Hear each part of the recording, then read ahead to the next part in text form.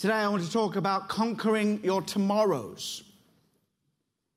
Because the only way to lay hold of your tomorrow is to do something about it today.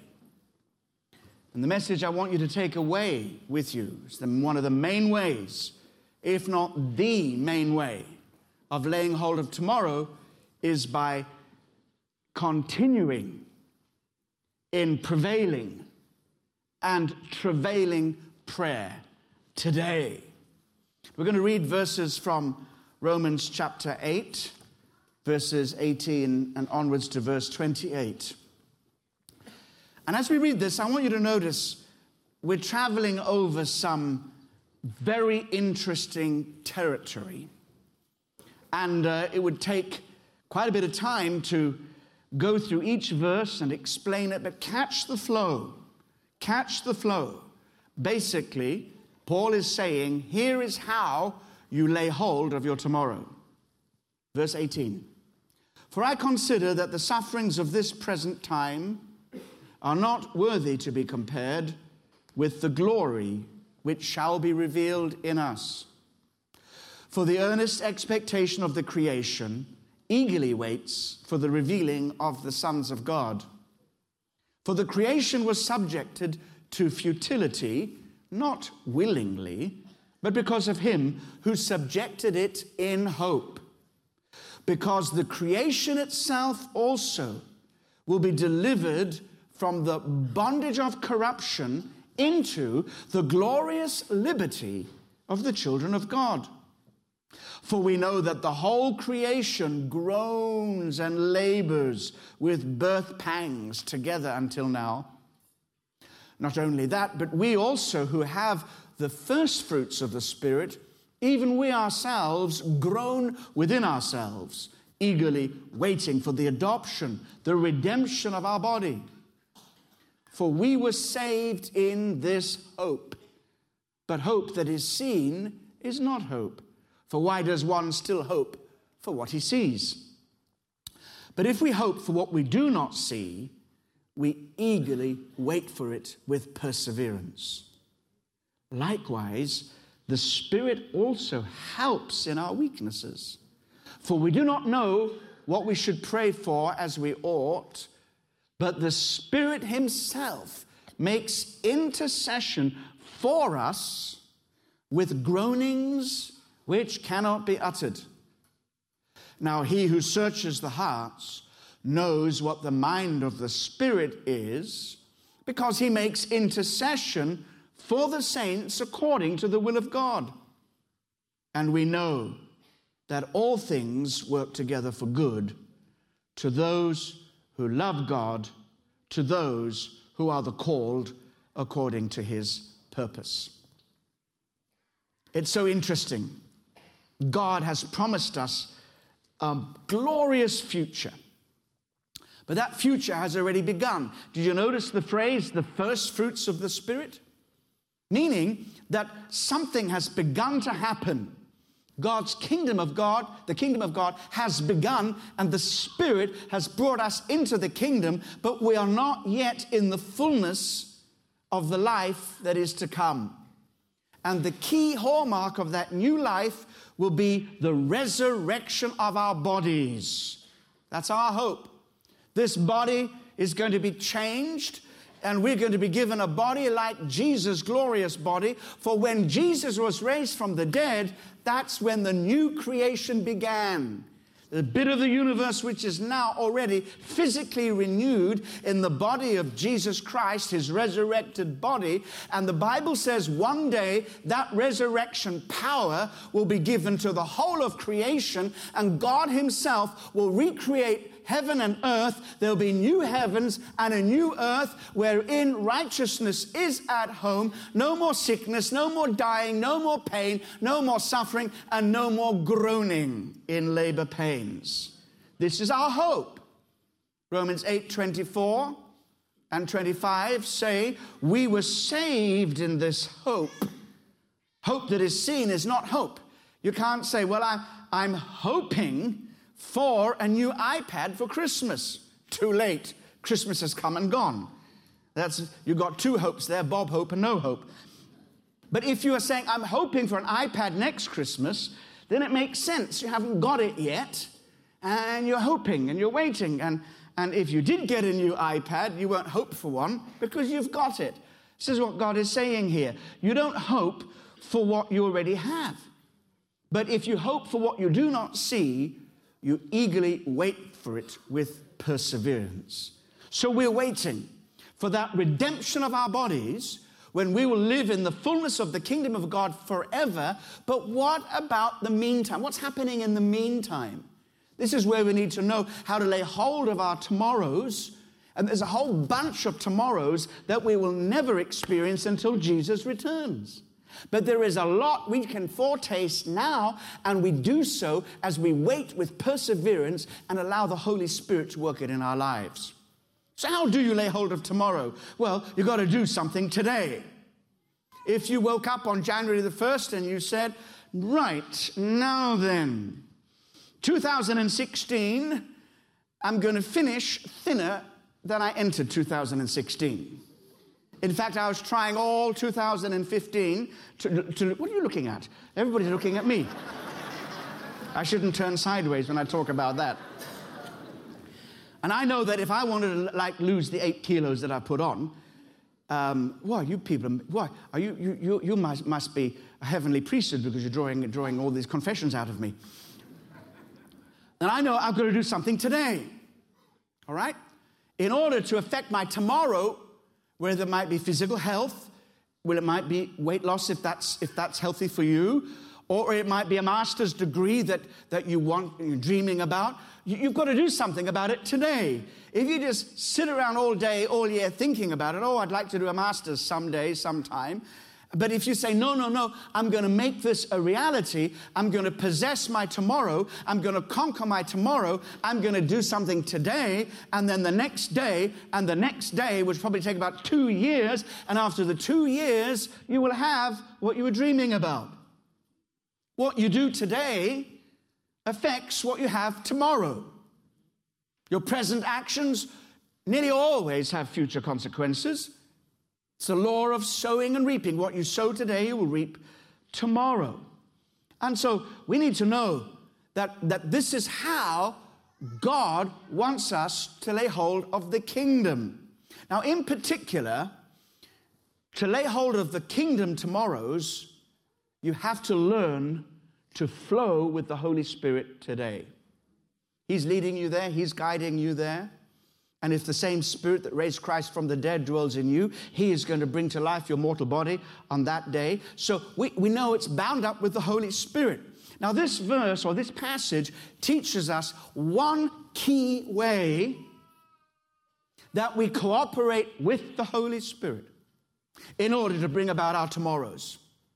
One key way, and I would dare to say it is perhaps the main way that we lay hold of the kingdom of God in terms of our future. The Bible says we are heirs of God and joint heirs with Christ. That's our glorious future. As I said on New Year's Eve, we're in training for reigning. If we overcome, we will rule with Him. If we suffer with Him, we will share in His glory. So we are joint heirs with Christ, and the Holy Spirit is working in us to make sure we inherit all that God has promised us. We've come out of a spiritual bondage, just like the children of Israel escaped from Egypt, and they're on the way to the promised land. That's the language here. God has taken us out of Egypt, and we're on the way to our promised land. We're going to inherit alongside Jesus Christ. And the book of Revelation says, if we overcome, not only will we inherit alongside Jesus Christ, we will also sit with Him and rule with Him in that glorious kingdom of the future. Praise God for that. So the Holy Spirit wants to make sure that we inherit everything that God has promised. So He teaches us how to conquer our tomorrows by yielding to Him today. How does it happen? What is the key point? What is the key way that God gives us? Very practical, very real, and it is happening in you right as I speak. That is, if you are a believer and you have the Spirit of God.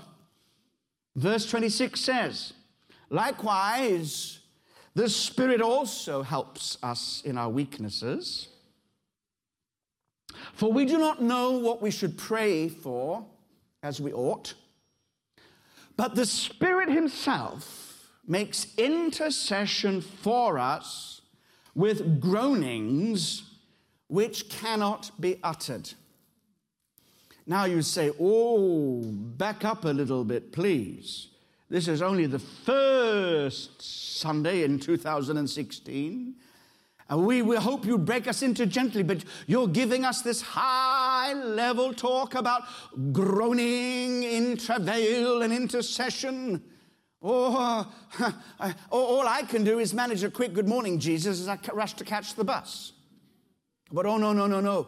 The devil would have you believe that this experience belongs only to high-level, seasoned intercessors to rob you of the fact that this is happening in you even as I speak right now, because the Holy Spirit's in you. And he's seated on the throne of your life. And there, from the throne of your heart, the Holy Spirit is active. He is praying for you. He's making intercession for you right now. And as he does that, the only evidence you will have of it, apart from the written word of God, is that you will sense from time to time, and even constantly, if you spend time, enough time in the presence of God for your spirit to settle and to realize what's happening, you will sense something going on inside you, deep groaning and travailing. What is happening here? I want you to know that the intercessor in your heart, the Holy Spirit, is in touch with the intercessor on the throne whose name is Jesus. Think about Jesus. We mentioned this in our message just before we took communion. But if we go back there again in Romans 8, verse 32, it says this, verse 34, it says this, who is he who condemns? It is Christ who died and furthermore is also risen. That's not the end of it. He didn't just rise from the dead. What else did he do? It says, who is even at the right hand of God.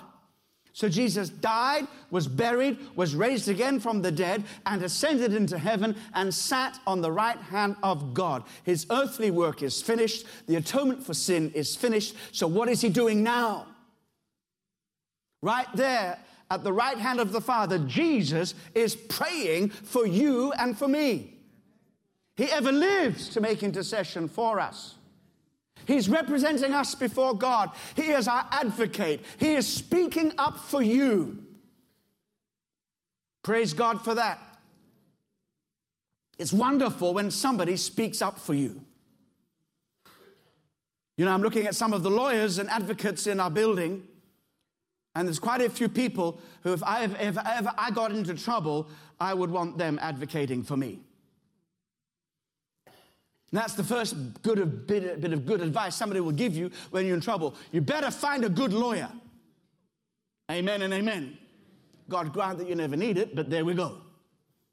But when you know that there's somebody who is skilled enough to be able to represent you well, speak up for you in your defense, and win the case against you, you rejoice.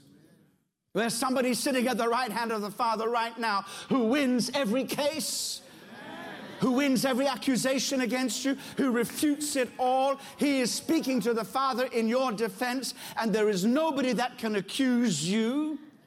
Nobody can even criticize you.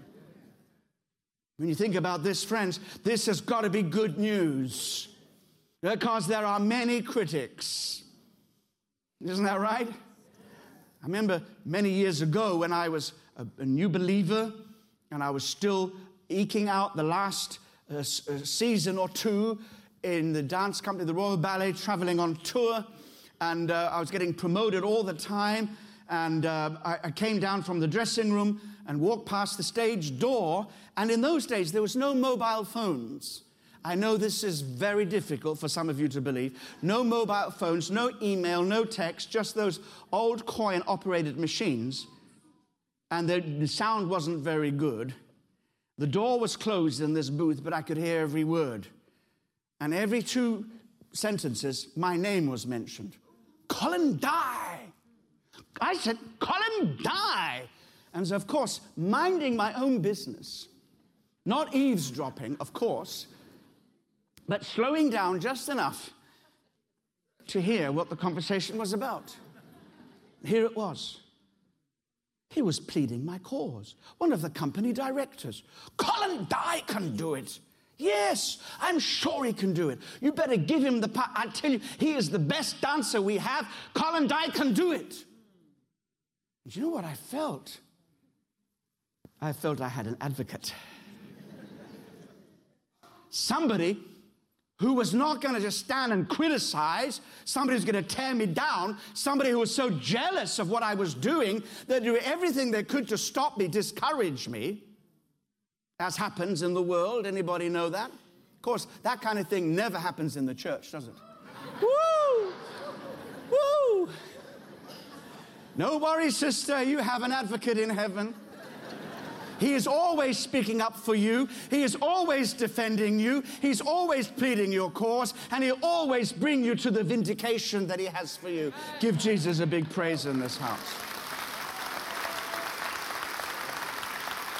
So the intercessor on the throne who is praying for you is in touch with the intercessor in your heart, the Holy Spirit. And the Bible calls him the one who searches the hearts. There are many names for God in the Old Testament. We don't always look for them in the New Testament. Here's a wonderful name of God, the one who searches the hearts. And you might say, well, I don't want him to search my heart. Oh, you don't, do you? What are you afraid of? Who lives on the inside of you? Oh, we have our children are in the service, and the full program, kids program, comes back next week. So this is all Sunday school. So the question is, who is living in your heart? And the answer is the Holy Spirit. But Jesus will do. And so when the one who searches hearts does a scan of your life, he focuses not on your faults. Remember, he's there to speak on your defense. What he focuses on is what the Spirit is praying for you. And that link between the Spirit of God in your heart and Jesus at the right hand of the Father is the link that brings you safely into your tomorrow. And what you have to do in this is recognize that it's happening and cooperate in a way with your understanding. And this is so amazing because this ability to pray or be part of this kind of intercessory prayer life, travailing prayer, is your birthright. And you don't have to wait until 177 and can intercede like Abraham did for Sodom before you experience it. Just settle down and think about the things that trouble you. And there a sighing and a groaning that is deeper than words will be the base of everything that the Spirit is doing in your life and doing for you. Let's put this into context. We read about a lot of groaning going on. Did you find a lot of groaning? Suffering, expectation, eagerly waiting, subjected to futility, not willingly, crying out to be delivered from bondage, corruption.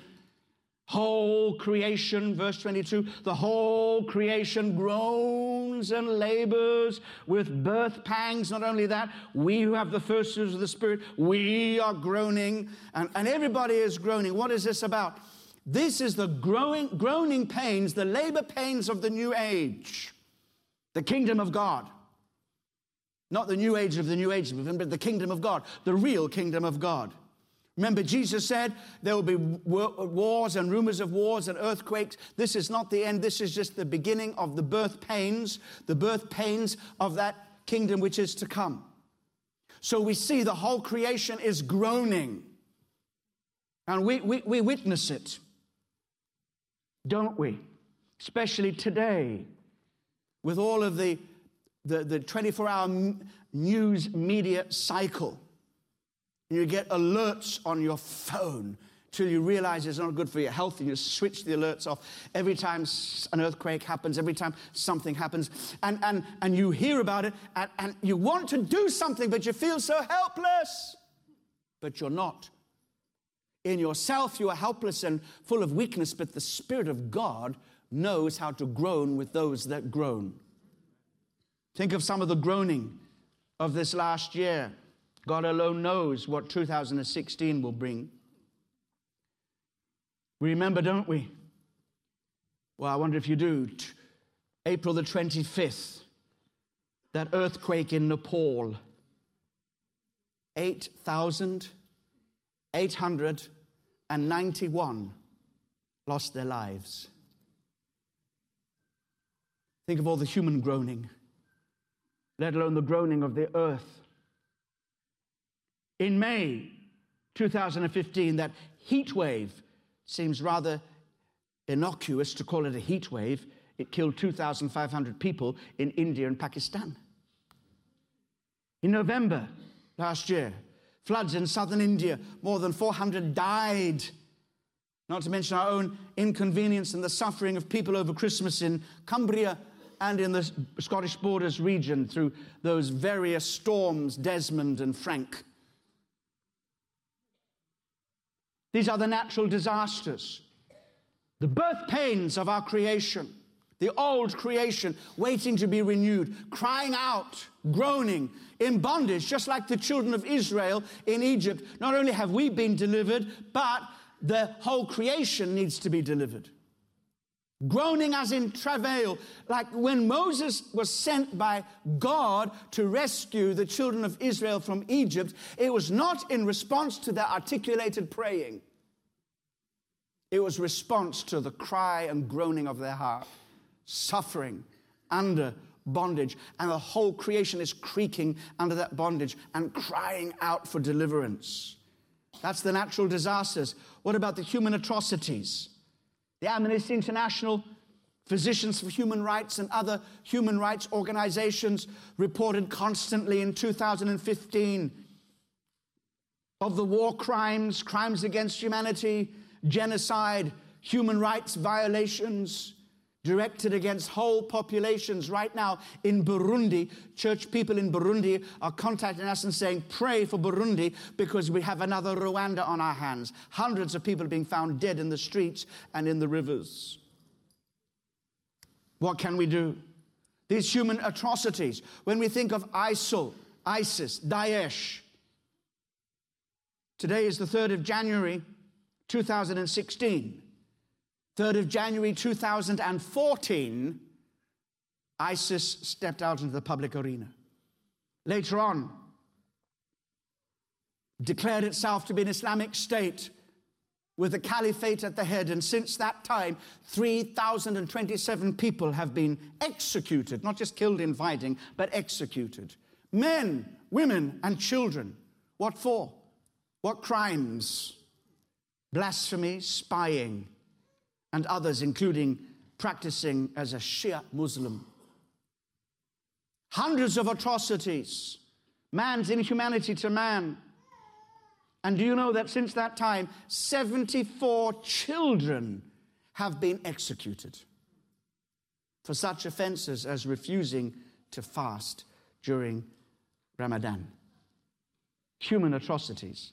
Then we've got other human tragedies, the millions last year who died or who were affected by disease, displacement, starvation, malnutrition, suffering, made homeless through poverty and war.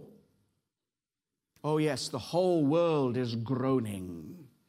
The whole natural created order, including every man, woman, and child who is part of this old creation, longing to be set free. And the Bible says that this longing is directing its attention to a certain group of people who are living alive on planet Earth today. And that people is you and me and all God's people who have the first fruits of the Spirit. When the creation sees us, they recognize something has happened. The new creation has begun. If anyone is in Christ, he's a new creation. Old things are passed away. Everything has become new. And in particular, it's the first fruits that we experience of this new creation. That's our spiritual life, our assurance, our joy, and the touch of God upon our lives. The fullness is coming in the resurrection of the body when Jesus returns. The transition was when Jesus was raised from the dead. He was raised physically from the dead. And the body of Jesus, his physical body, which was raised from the dead, is the tiny bit of this universe which is already being recreated. He's the first fruits from those that sleep. In other words, he was the first to be raised from the dead, and we are also going to be raised from the dead. And the whole of creation is waiting for our liberation because we are groaning. We want to get out of this body. But there is no escape to sort of say, well, I'm getting out of here, leave my body behind. You're going to take your body with you, and your body is going to be resurrected at the day of Jesus Christ. Amen. We believe in resurrection of the body. That's what eternal life means. It doesn't just mean the immortality of the soul. It means that there's a new physical creation, and this body that Jesus will give us will be a body that will enable us to live in the new heavens and the new earth, sin-free, sickness-free, emotional problem-free. Hallelujah. Amen. No need for Prozac or painkillers. Thank you, Jesus. Amen and amen. How amazing. How amazing. So they are looking to us, waiting for our liberation, knowing that when Christ returns and we are raised from the dead, that will signal their liberation, and the whole creation will be set free from its bondage to decay, to disease, to sickness, to sin, and to death. How amazing it is. But then it goes on to say, we also groan. By now, we should have given up on groaning. But no. We have the first fruits of the Spirit. We groan. Why are we groaning? We are groaning because we are longing to be liberated. We're longing that this fleshly body of ours, which is so easily distracted, so easily, so prone to sin. That's why we have to fight every day to crucify the flesh and follow Christ. There's a good New Year's word, message. Amen. You're looking for one. There's one. Take that one. It's called holiness. But then even deeper than that, God says we are participating in the birth pains that will bring about the whole of the new creation itself. You are in labor right now. And there's a lady looking at me saying, you're a man, I'm a woman, I've had 5 kids, you've had none. So don't tell me what labor is. I'm talking about spiritual labor. And we will carry those birth pains. We experience it in suffering our own lives. Whatever convinced us that gospel living was an insurance policy against suffering. We read Romans 8, verse 18.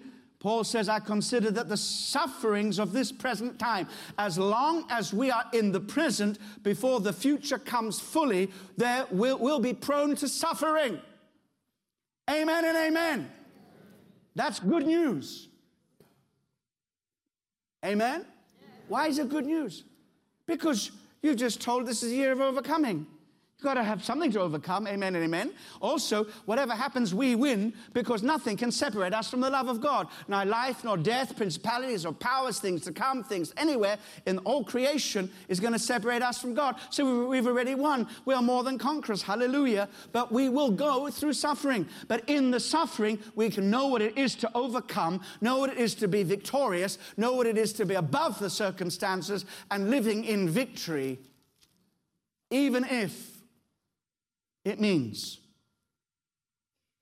and for some it will, suffering even unto death. What an incredible privilege that would be.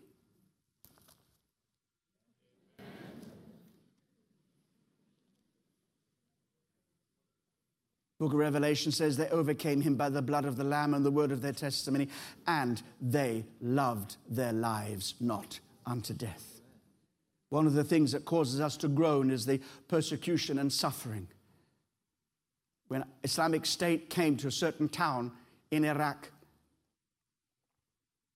they killed all the Christians and drove the rest away, the rest who fled. Exposed on the mountains. And they praised God, saying, God, we're not going to give in. We are Jesus' people. So yes, we groan because of suffering, but even more than that, we groan because of the suffering of others. Please understand that.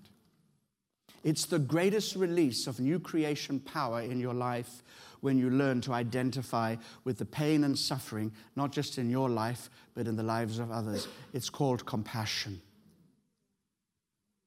That's how God works. We'll know what happened on the 13th of November in Paris. I was actually in Marseille at the time, watching it live on French television, which was far more detailed in its reporting than what you could see here. And about 3 or 4 weeks after that, I was personally in Paris in response to something which is a real example of what I'm talking about today. Here's the story. Here's how the Holy Spirit works. After the Paris attack, 130 people killed, 99 seriously injured, many hundreds of others injured. I was ministering in Brazil, got a telephone call from a Brazilian apostolic preacher and said, I want you to organize a meeting for me in Paris before Christmas. Bring the business community together. It's time for us to testify to Jesus. And I said, well, I'm sure you're listening to the Holy Spirit, but tell me more. One of their Brazilian contacts, so this pastor's friend had a friend in the Bataclan concert venue. This person survived and was able to tell the story. How that when those terrorists were firing indiscriminately, not expecting to get out of there alive and wanting to take as many people with them, people were running and hiding, including this lady. And she was able to say wherever she went, wherever there was, people were praying. Yes, secular, atheistic, humanistic France. And what were they crying? They were crying out to God, not just help me, save me. They were crying, Lord, have mercy. That's a prayer from the Holy Spirit. And because of that, the apostolic leader in Brazil said, it is time to bring this ministry to France. Go there, see what you can do. It was impossible, but it happened anyway. And so I had this meeting, and cut a long story short, the meeting was held just around the corner from the Bataclan venue. I'd already driven past in a taxi where one of those restaurants which had been fired upon, 18 people massacred by machine gun fire from outside. And as we drove past, we could see weeks later, people still standing outside holding each other and crying. And late that night, I went to the Bataclan venue, took some photos myself. Here we have candles, flowers, messages, and even one or two prayers. Look at these messages of people. We're never going to forget you, young people. And then there is this which rather intrigued me. Bloody Friday, that was for obvious reasons. Here's a prayer. You see an old man with a beard lying asleep on a cloud. And here's the prayer. Our Father who sleeps in heaven, help wake yourself up and remember these crazy people who have shed this blood. Then it says, the best of your commandments, thou shalt not kill.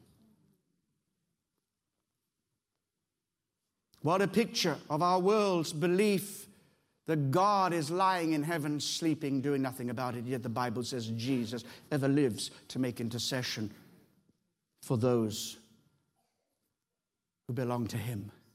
And not only is Jesus interceding from the throne, but the Spirit's also interceding. And you know what happened? Since the 13th of November, the whole world, all the Christian world, has prayed for Paris, and something amazing has already begun to happen in Paris. In all of these venues, Christians were standing and praying for people. And when I was there reading these messages and experiencing this moment for myself, tears streamed down my face, tears of compassion and tears of joy. Why? Because there I felt the presence of God 10 times more powerfully than I do in this meeting today. Where there is suffering, God is there. God's people are there. God's people are praying, and the Holy Spirit is groaning and travailing. And when there is a groaning and travailing in the Spirit, it is labor pains of a delivery of a new creation promise. Ever since I've been a young Christian, right to this very day, travailing prayer in my life always leads to a blessing, a deliverance, something powerful by way of a new creation promise fulfilled in my life or through my ministry. Because when the Spirit prays and calls upon Jesus to work in a way which might be the revelation of the fruit of the Holy Spirit, it might be the revelation of the gifts of the Holy Spirit, but every time the Spirit manifests himself in you and through you, the new creation progresses in your life. Even though we have to say that the majority of the new creation promise, the vast majority of it, will not happen until Jesus returns. Nevertheless, we foretaste it here and now. So what am I saying? I'm saying this, my friends.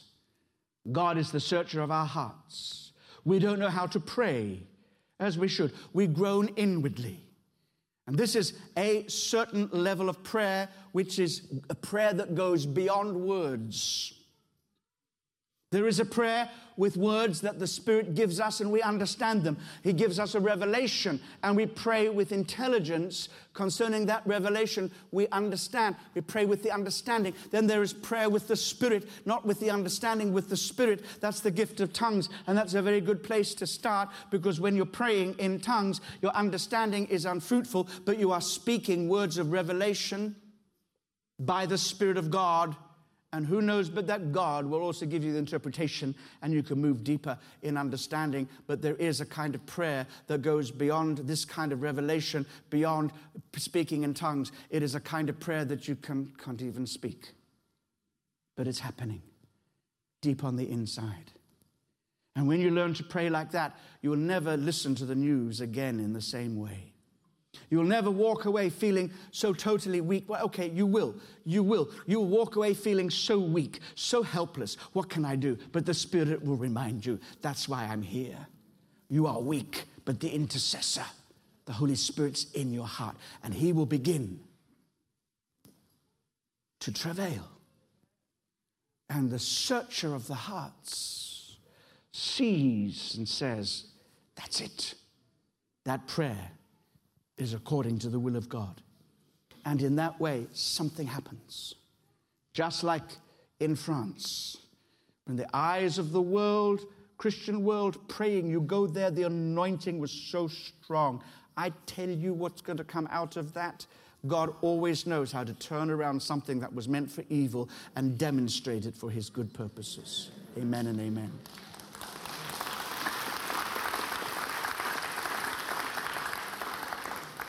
So this means you are a natural intercessor because you have a supernatural instinct to turn to God in prayer, to ask him, to look to him in all things. Prayer, praise, intercession, thanksgiving. But there is a deeper kind of prayer, is when you don't even know how to pray, not even sure that you are praying, but the Holy Spirit is praying for you and showing you, or at least working within you in a way that Jesus can read the will of God. And that is always answered. Now, before the end time, there are foretastes that we will enjoy. The foretastes of God's revelation, power and victory and blessing and supernatural manifestation and high levels of godliness and holiness and spiritual effectiveness and signs and wonders and miracles. All of that are foretastes. And the new creation is coming. The whole of the old creation is waiting with